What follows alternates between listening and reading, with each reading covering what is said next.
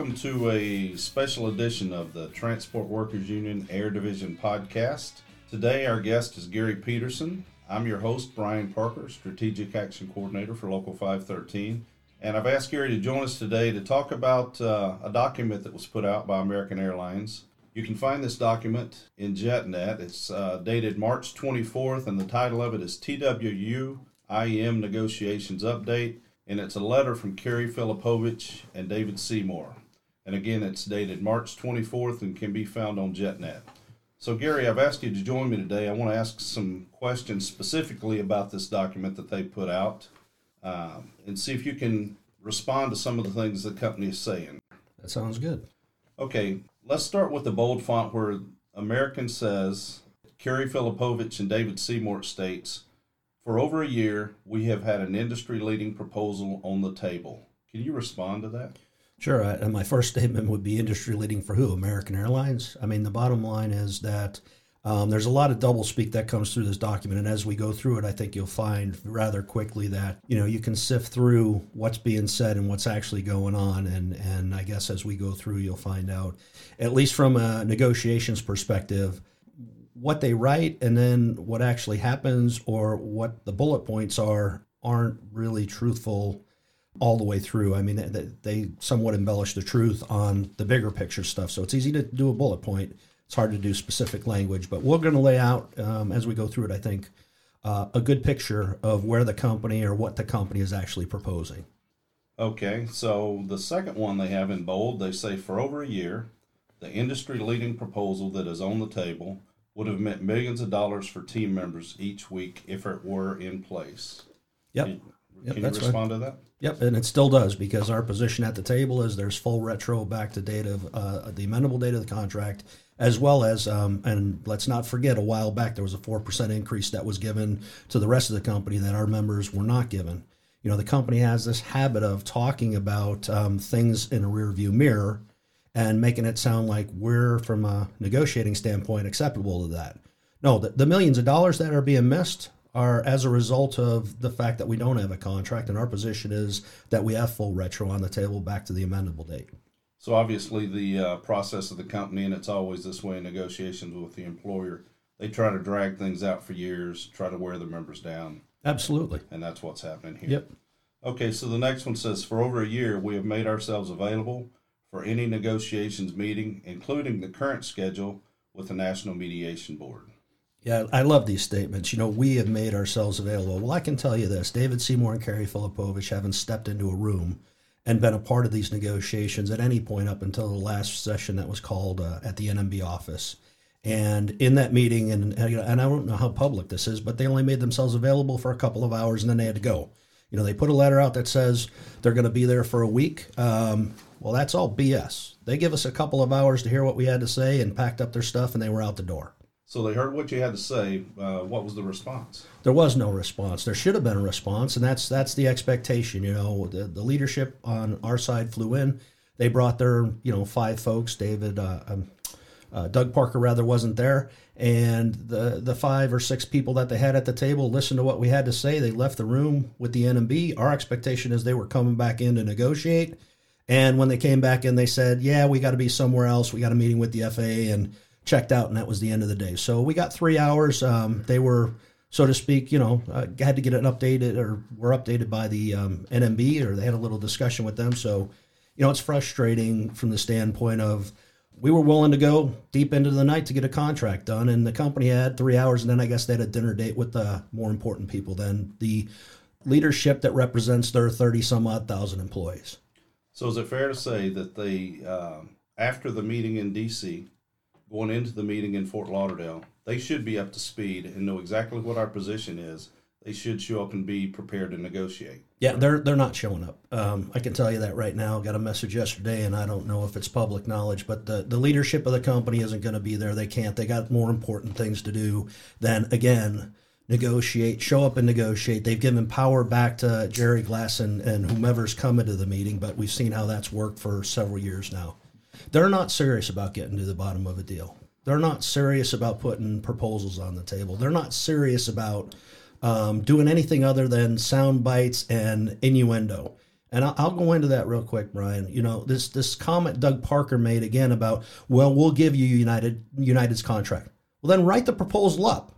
Give us a proposal in writing that says what that looks like for us to review. And maybe, I don't know, but maybe it's something that we would be willing to consider. But these are all things that, unfortunately, our membership is forced into hearing over and over and over through JetNet, because that's where they have to go almost on a daily basis. And the reality of it is that we don't know what a United contract would look like, but it sure does sound good if you throw that out there. No different than what we're going to go through as we go through each one of these proposals. But I'd love to see what their proposal looks like, at least on the M&R side. And again, I'm part of the M&R negotiating team, part of the bigger group that sits in the table, or at the table rather, with, you know, Fleet and the M&R and MLS group. But the bottom line here is that they have every opportunity to write a proposal and present it. Not put out sound bites, not tell stories, but write something that says, this is a proposal, and here it is from us to the union for you to consider or to respond to. And I'm getting tired of hearing the company say, we've given a comprehensive proposal. Their comprehensive proposal was given to us way back when. And we countered that comprehensive proposal with the union's articles, so to speak, that has every one of these things on the table. Now, what we thought was a, you know, so to speak, they're set here, we're set here, and we're working towards a middle. What we have is they're rewriting the rules as they go along, or replaying the game. And what they're putting out is, well, we didn't like how that game was going, so we want to move on to the next one. And that's not how negotiations work.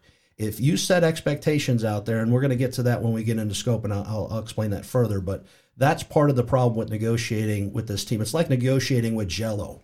You know, every time you touch it, it wiggles around, and that's not how this works. This is supposed to be a solid thing that the membership can see, read, understand, and not have to try and interpret what's coming out of these negotiations.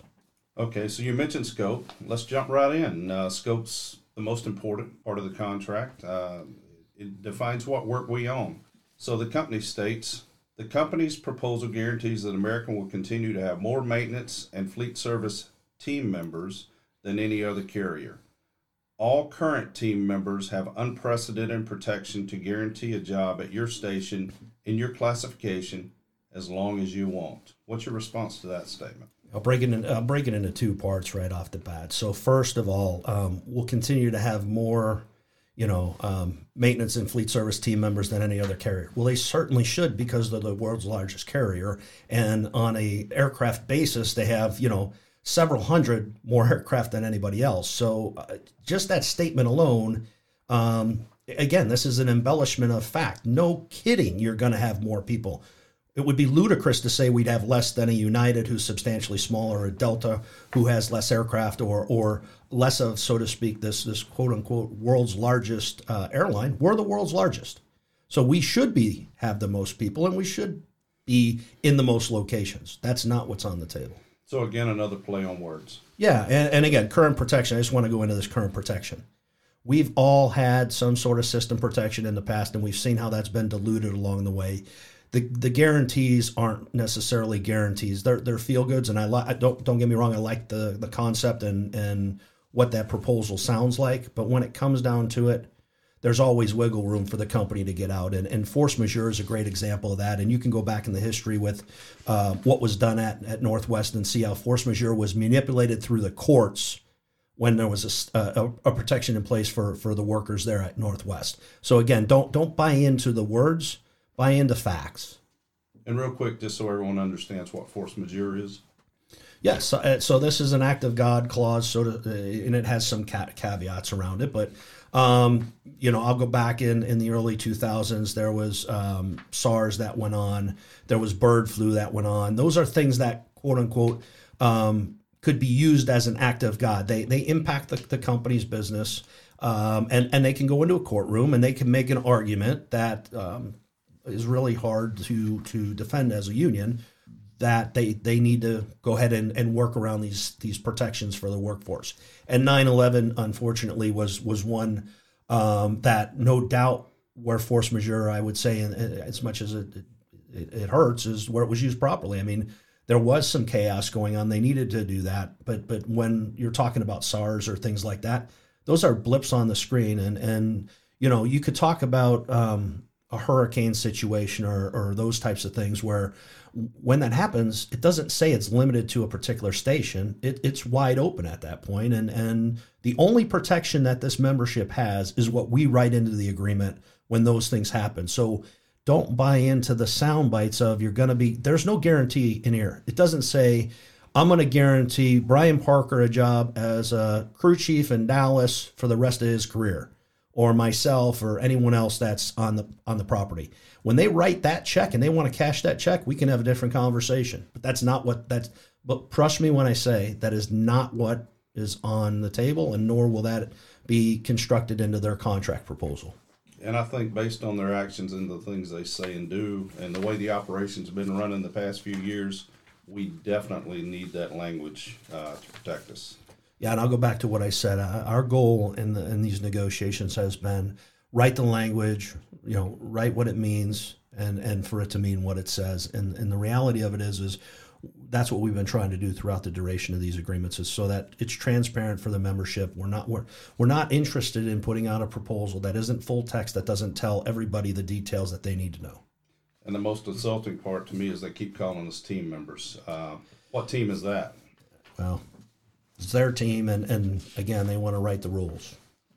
Okay, so moving on, let's talk about the next highlighted point, wages. Well, before we jump off of scope, let me just cover Okay. a couple of things, just kind of individualized. And again, I want to hit these topics. I think it's important, Brian, and we'll certainly move on to that. Okay. But let's just talk about the base maintenance side. The companies originally proposed a 3,500 person floor and base maintenance, and then they turned around in their next proposal and they eliminated that piece of the argument, or in their proposal they eliminated that. We have roughly 4,400 people in base. They had 3,500. That was their floor.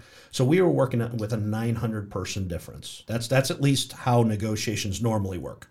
When you come back and you rewrite your counter proposal and you restructure the whole thing to say something completely different, that forces a different conversation to take place, because what you thought was 900 people now becomes 4,400 people. And that's where we're at today. We're trying to understand exactly what the company's proposal is and why they jumped off to 3,500. And I can tell you why they jumped off to 3,500, because their goal is to go to as little as possible, the least amount of members as possible. And that's, I'll continue down the list. So when you go to line maintenance, right, they want an increased line maintenance of 5%. Overall over what they're at today. They're bumping against the cap today. They have no room to outsource more line maintenance, but they want a 5% increase. Doesn't sound like a lot, but when you start talking hundreds of thousands of man hours, not knowing exactly how those people in South America, and they're proud of this South America and doing their Brazil and their Argentina, and I would expect, if we were to agree to what's currently on the table, them to build a maintenance base right in Mexico City or just outside Mexico City to do line maintenance. The catastrophic side of that is it has a number tied to it, but that number is, in the big scheme of things, uncapped, because somehow we're going to have to track what these people do. And we're supposed to just trust that they're saying they're working this many man hours without some sort of back check system. Our proposal has two prongs to it. It protects the membership on both sides of the equation. Same with our base proposal. Let's just go through, and let me just go back. Title II is decimated through their proposal. I think we've talked about that before. That hasn't changed. You notice they don't tie them into this conversation, and unfortunately don't ever talk about stock clerks. And the fact of the matter is, so Title II, they're fully at risk. Yeah, there's some pieces in here that they've proposed on GSC, and they get into those niceties. But the reality of it is that unless it says what we need it to say, the membership and that we have, and any future member that might come on the property, is at risk. Like I said, stores is wide open because it's based around they supply the bodies for aircraft maintenance and GSC and facilities, so to speak, and supplement. So until they know where they're at with us, the company, or where we're at with them, they're really not willing to go down a road of what stores looks like. So if stores thinks there's this protections built in for them, unfortunately, I've seen tens of millions of dollars of parts being shipped down to South America already, which we have a grievance on that has to be resolved at some point in the future, and that doesn't go away. Fleet service, It's fairly simple. This language around what we currently do as far as scope should be simple. What we have is what we have, and let's talk about the things that we don't have. And those things that we don't have can be outside of scope. We have de-icing in Dallas. That's on their sheet. So again, we have that. Why is that an issue? I'm not sure. I'm not sure why they would want to pay an outsourced vendor to do it when this is the way it's been done. But there's been no discussion from the company to remove that from their side of the table. The 5 catering cities, which is on the IM side, fairly simple, is they went through bankruptcy. They narrowed it down to those 5 cities, and now the company wants to get out of it. Well, normally in negotiations, you sweeten the deal to get out of something. You don't just go in and say, yeah, we're just going to net people, and you should like that. So we're going to get rid of catering, but we're going to have people do other things. The problem with that is that work goes away and there's no backside protection because you don't own any real work. Fleet service scope work is basically the loading and unloading in their proposal of mainline aircraft. Outside of that, they're wide open on who does what, and we're, again, back to supposed to trust them versus what is solid contract language today that clearly defines the work scope and what our folks are doing. And then lastly, cargo, it's right here. I mean, this is the type of stuff that if you know anything about the contracts, you just read it. Cargo warehouse work remains as it is today in all of our hubs. Well, what are our hubs? I mean, again, they're going to define what the hubs are. Their hubs could be Dallas and Charlotte tomorrow because that's what they want to call their hubs. We want it to say what cities and what work those folks are doing. And again, that's contract language. Because if you leave it with a lot of ambiguity, I'm going to tell you what I hear from them all the time. And when I say them, I'm talking the management of this company, the leadership of the company. Show me in the contract where it says you own that. Show me in the contract where it says I can't. Otherwise, it's a management right, and we'll do as we want to do. And unfortunately, the old American Airlines died when this merger came together. And the people that we used to work with that I would give some level of trust or accountability or credibility to went out with it. We're being asked to trust people that sell snake oil. And the best one runs this company as CEO. He's a master at a sales pitch and selling snake oil. All you have to do is listen to his words because he never really tells you what the facts are. He just gives you a big picture and leaves it open for you to interpret. And I'll go back to that first question when you asked it. And I just want to go back to that, right? We have an industry-leading proposal on the table. Yeah, again, an industry-leading proposal. He doesn't say for the workforce. He just says an industry-leading proposal. You got to read real clear through these guys how they do things because that's exactly how they run this business. And if you don't dot your I's and cross your T's, you're going to live with a regret for the rest of your career. And before we leave scope, I want to mention the point of attrition and the average age of our members. That's a big point. Yeah, look, the bottom line is that, the union's goal is to protect the work, the scope that we have, and I hear people say it's about dues. This isn't about dues. This is about seniority. This is about being able to maintain your shift, your days off, doing the quality work, so to speak, that's out there. As you get more senior, not being for a fleet person, being in the belly of an aircraft or on midnights as a mechanic, humping a tire and doing a tire and brake change. There's a reason why we've structured the organization from a union perspective and negotiated these contracts in the way they are. And the bottom line is their goal at the end of the day is to destroy that. Agreed. Okay, let's move on to wages. So, quoting the company's proposal provides the industry's current highest wages. We will ensure wages at date of signing are in line with the industry's highest at that time. We are following the new Southwest tentative agreement. Delta has traditionally announced wage scale increases for their non-union employees, such as maintenance and fleet service employees, in April, so we will be watching that as well.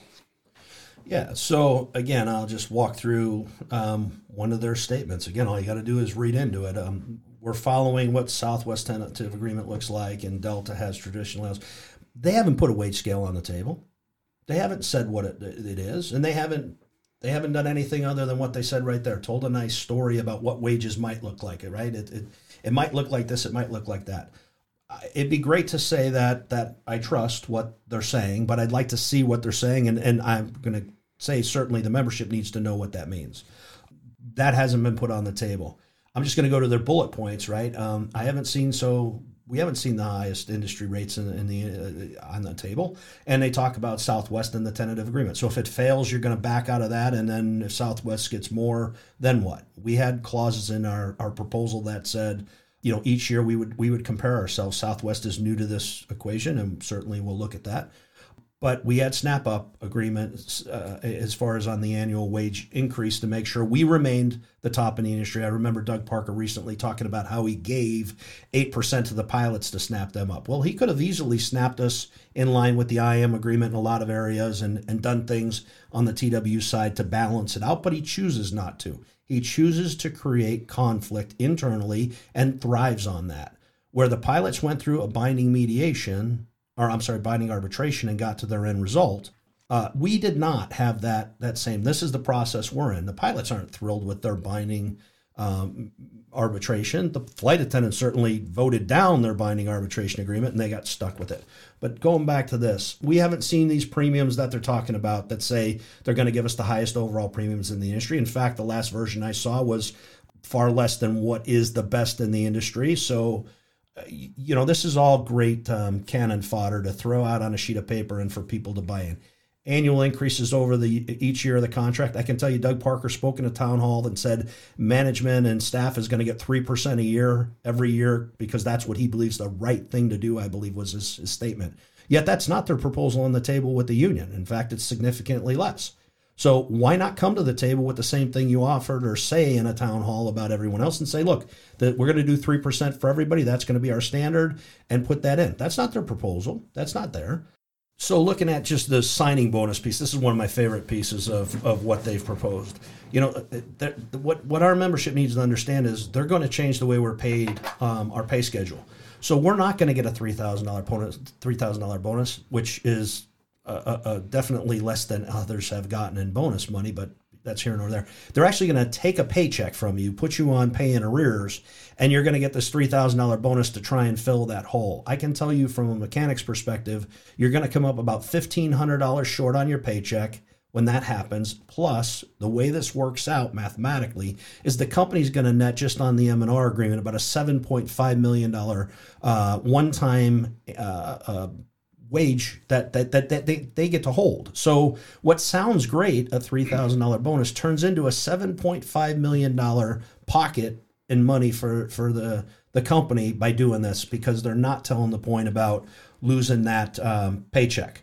The profit sharing program, I mean, look, they talk about Delta up here, they talk about Southwest up here. Both of them have substantially better profit sharing, but that's not where the company wants to go.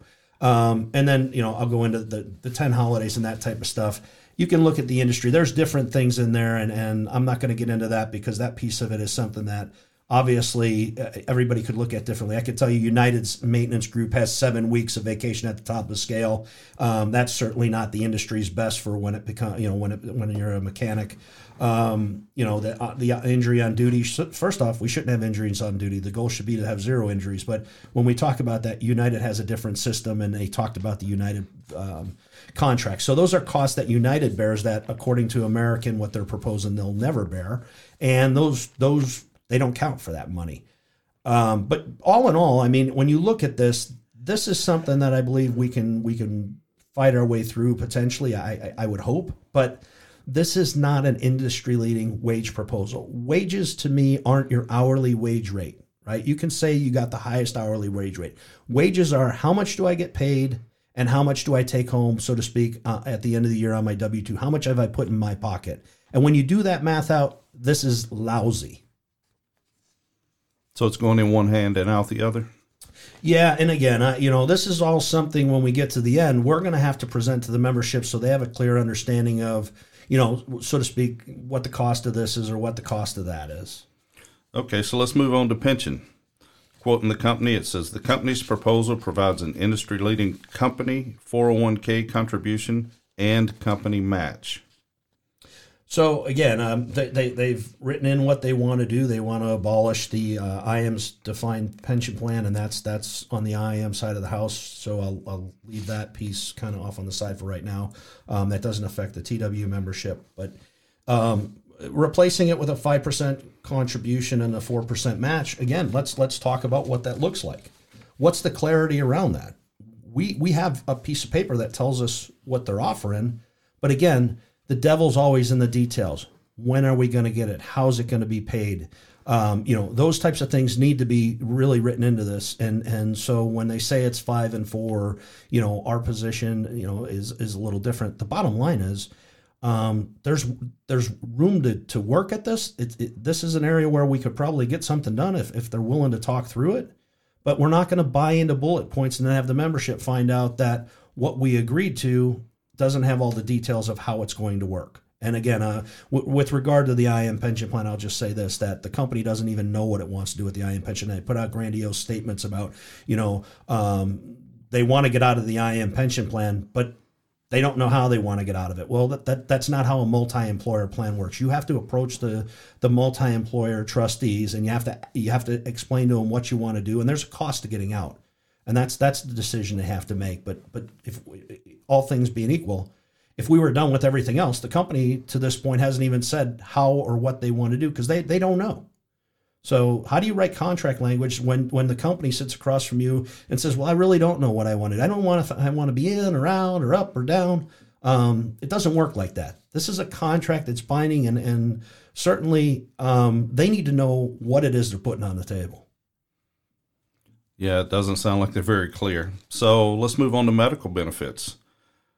The quote is, the company has proposed a plan that is consistent with employer-provided medical plans and offers terrific coverage. Well, again, I would say that just the term terrific coverage is what shocks me. So everybody is reminded of, unfortunately, the past. These plans were forced upon us in bankruptcy. These are not plans that were negotiated with the union. These were plans that were made as demands to the union and said, you will take this. That's the way it's going to be.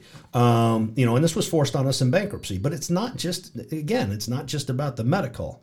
It's about what's the cost of medical going to be on an annual basis. And again, if you look at the current agreement, what you find is through bankruptcy, they were able to write language into the agreement that says their projected cost next year. Well, that's whatever they say it is. We don't have an audit process. Prior to bankruptcy, we had a look back. It was X amount last year. We had an audit process, and that's how much the cost went up. So if it went up, let's just say 15% under the legacy American agreement for bankruptcy, it was the company paid the first 5%, the union members paid the next 5%, and then anything above that 10 was split. That was something that, again, that was our medical. So for them to say, this is a great medical plan and blah, blah, blah, blah, this was forced on all of us in bankruptcy. And make no mistake, the projections, we have no way to audit that. So if they say we're paying 21% and in reality, we don't, it costs them less, we have no way to back check that. And I can tell you there were arbitrations under the old language where we were successful, or audits that were done where we were successful. We took it back to the company and we said, hey, you made an error here, and we were able to get 2, 3, 4% knocked off in the next year. That used to happen. There's no way for that to happen here. Besides the medical, and they only talk on that, what about dental? What about life? What about all the other insurance, quote unquote, or health and welfare benefits that are encapsulated in this part of the contract? You notice they don't talk about any of that stuff because they don't want to. Because what they want to do is just say, well, you'll take this and that's the way it is. How about we negotiate what it is? And maybe in this case, we talk with the pilots, we talk with the flight attendants, and we come up with what's the best benefits for us. Because again, that's all speculative. But what they're doing is making a demand on bankruptcy benefits, and that's the most infuriating thing here. And I'm not saying the IM plan's better or worse. That's not what I'm trying to get to here. It's demands inside of bankruptcy and saying, well, you should just accept that and have no audit process, no way to fact check. Again, that's the problem I have with it. Okay, let's talk next about retiree medical. The company says, we have proposed a cash out of your accrued sick leave, which could be used for retiree medical, to bridge to retirement, or however you choose. What's your thoughts on that? Well, I know Local 591, Gary Scheibel and Mike Bush did a great job of walking the membership through this, and hopefully folks can kind of move from this podcast over to that one. So I'm not going to go into the details greatly. What I can tell you is what they're selling is a horrible deal. They're going to pay $10 some odd cents an hour for each hour of sick time. And then the expectation is you're going to go buy full cost medical on, so to speak, on the company's version of the open exchange. Our proposal is exactly what United has, what Southwest has, and that is to have some sort of bridge using your sick time to bridge your medical based on your hours. And again, I think at United, and don't quote me to this, but I think the number's right around 660 hours, gets you that bridge from 60 to 65. That's not what the company's offering here. I want to say it was in the neighborhood of 100 and some odd hours a month versus 12 at United, and I think 11 at Southwest. So I'll let 591's podcast speak to this because they did a great job of walking the membership through and doing every step that's on JetNet, no different than we're doing here today, Brian. Okay, that kind of goes through the document, and you explained that pretty well. Just a couple more things, if I could. Oftentimes we hear Doug, he'll say, he'll give us Delta or United contract today. He'll sign that contract today because in his view, it's a better contract. Explain, what's your take on when he says that? Yeah, I'll go back to the snake oil salesman, right? I'm going to sell you this, but you're going to get that. It's complete BS. Delta doesn't have a contract. He knows that. So why even put that out there? United has contracts, but their contract is not the same as ours. And I always go back to the devil's in the details. What does that mean? Are you going to give me United's contract at the size they are, or United's contract at the size American is? Again, there's protections in United's contract. There's Aviva on sick time. There's 7 weeks of vacation. There's a lot of stuff in the United maintenance agreement that they definitely aren't offering here. That if they want to make that proposal, write it up and let's take a look at it.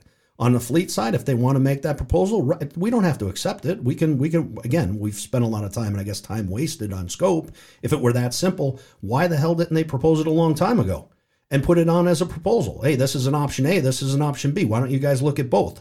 That's the problem I have with it, is they just throw stuff out to get our members twisted and get them thinking sideways. The bottom line is their job right now appears to be to divide and conquer this membership by picking and choosing the subject matter that they want out in front of us or our members. And that's where the problem lies. Nothing in them should be trusted until we get to an agreement. Don't trust what they're putting out. Don't believe what they're putting out.